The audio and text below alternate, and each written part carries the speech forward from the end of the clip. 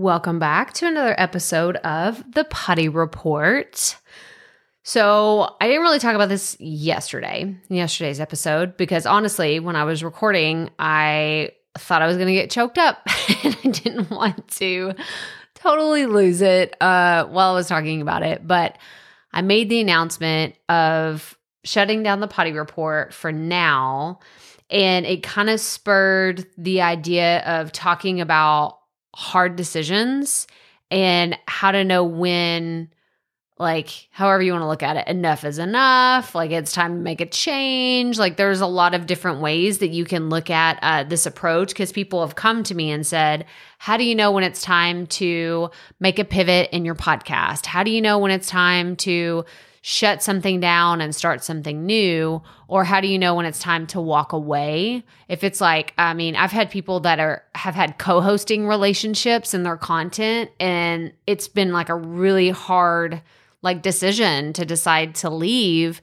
And, especially if the creative direction is going in a place that you just like, I just don't want to keep going on this path. This isn't the thing that I signed up for, or it's not what I want to do. That can be really hard. So when it comes for me, right, this is of course all my personal opinion about it, but when I think about making hard decisions in my business specifically, that's what we're talking about, my content and my business, I put it through the lens of, is this growing my audience, so exposing me to new people?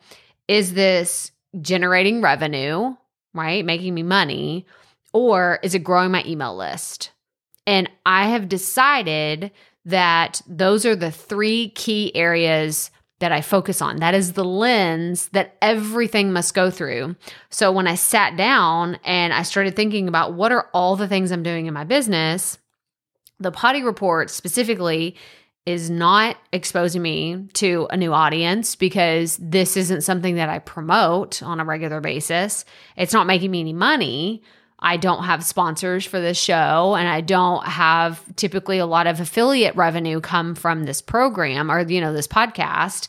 And number three is it's not really growing my email list because of the first two things, right? Like it's not something that I'm overly promotional on this show. And I'll share some valuable resources and stuff from time to time, but typically this show has been reserved as my creative sandbox and where I want to play around and test ideas and everything like that. So when I came to the decision, first of all, the very first thing that I did is I let the idea sit there. I didn't just have the idea and the next day, within 24 hours, say, you know what, I'm going to stop. I'm going to pull the plug and I'm not going to do it anymore. This was a few weeks that I thought about this. It wasn't like I told the story earlier about, being on the beach and sitting there, and then the thought popped into my head and I was absolutely rejecting it. I was sitting there having this argument in my head about no, absolutely not. I was so defensive to myself. I was like, what are you even thinking about? Of course we're not going to stop that. That is your thing. That's the thing that's okay. This was another thing too. I am at 900 something episodes. The next thought was, we can't stop. We have to get to 1,000.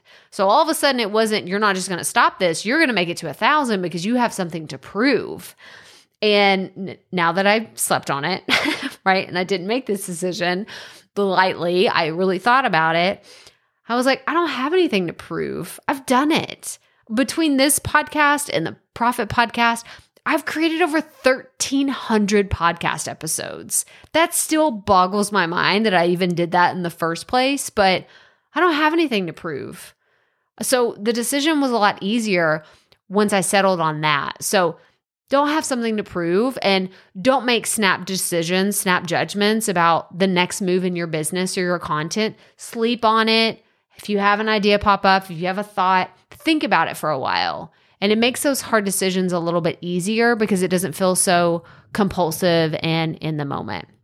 But that's all I have for you today. If you have any questions about this, please reach out. I'd love to chat, but that's all I have. So as always, remember, keep it fresh, keep it fun, and just keep going.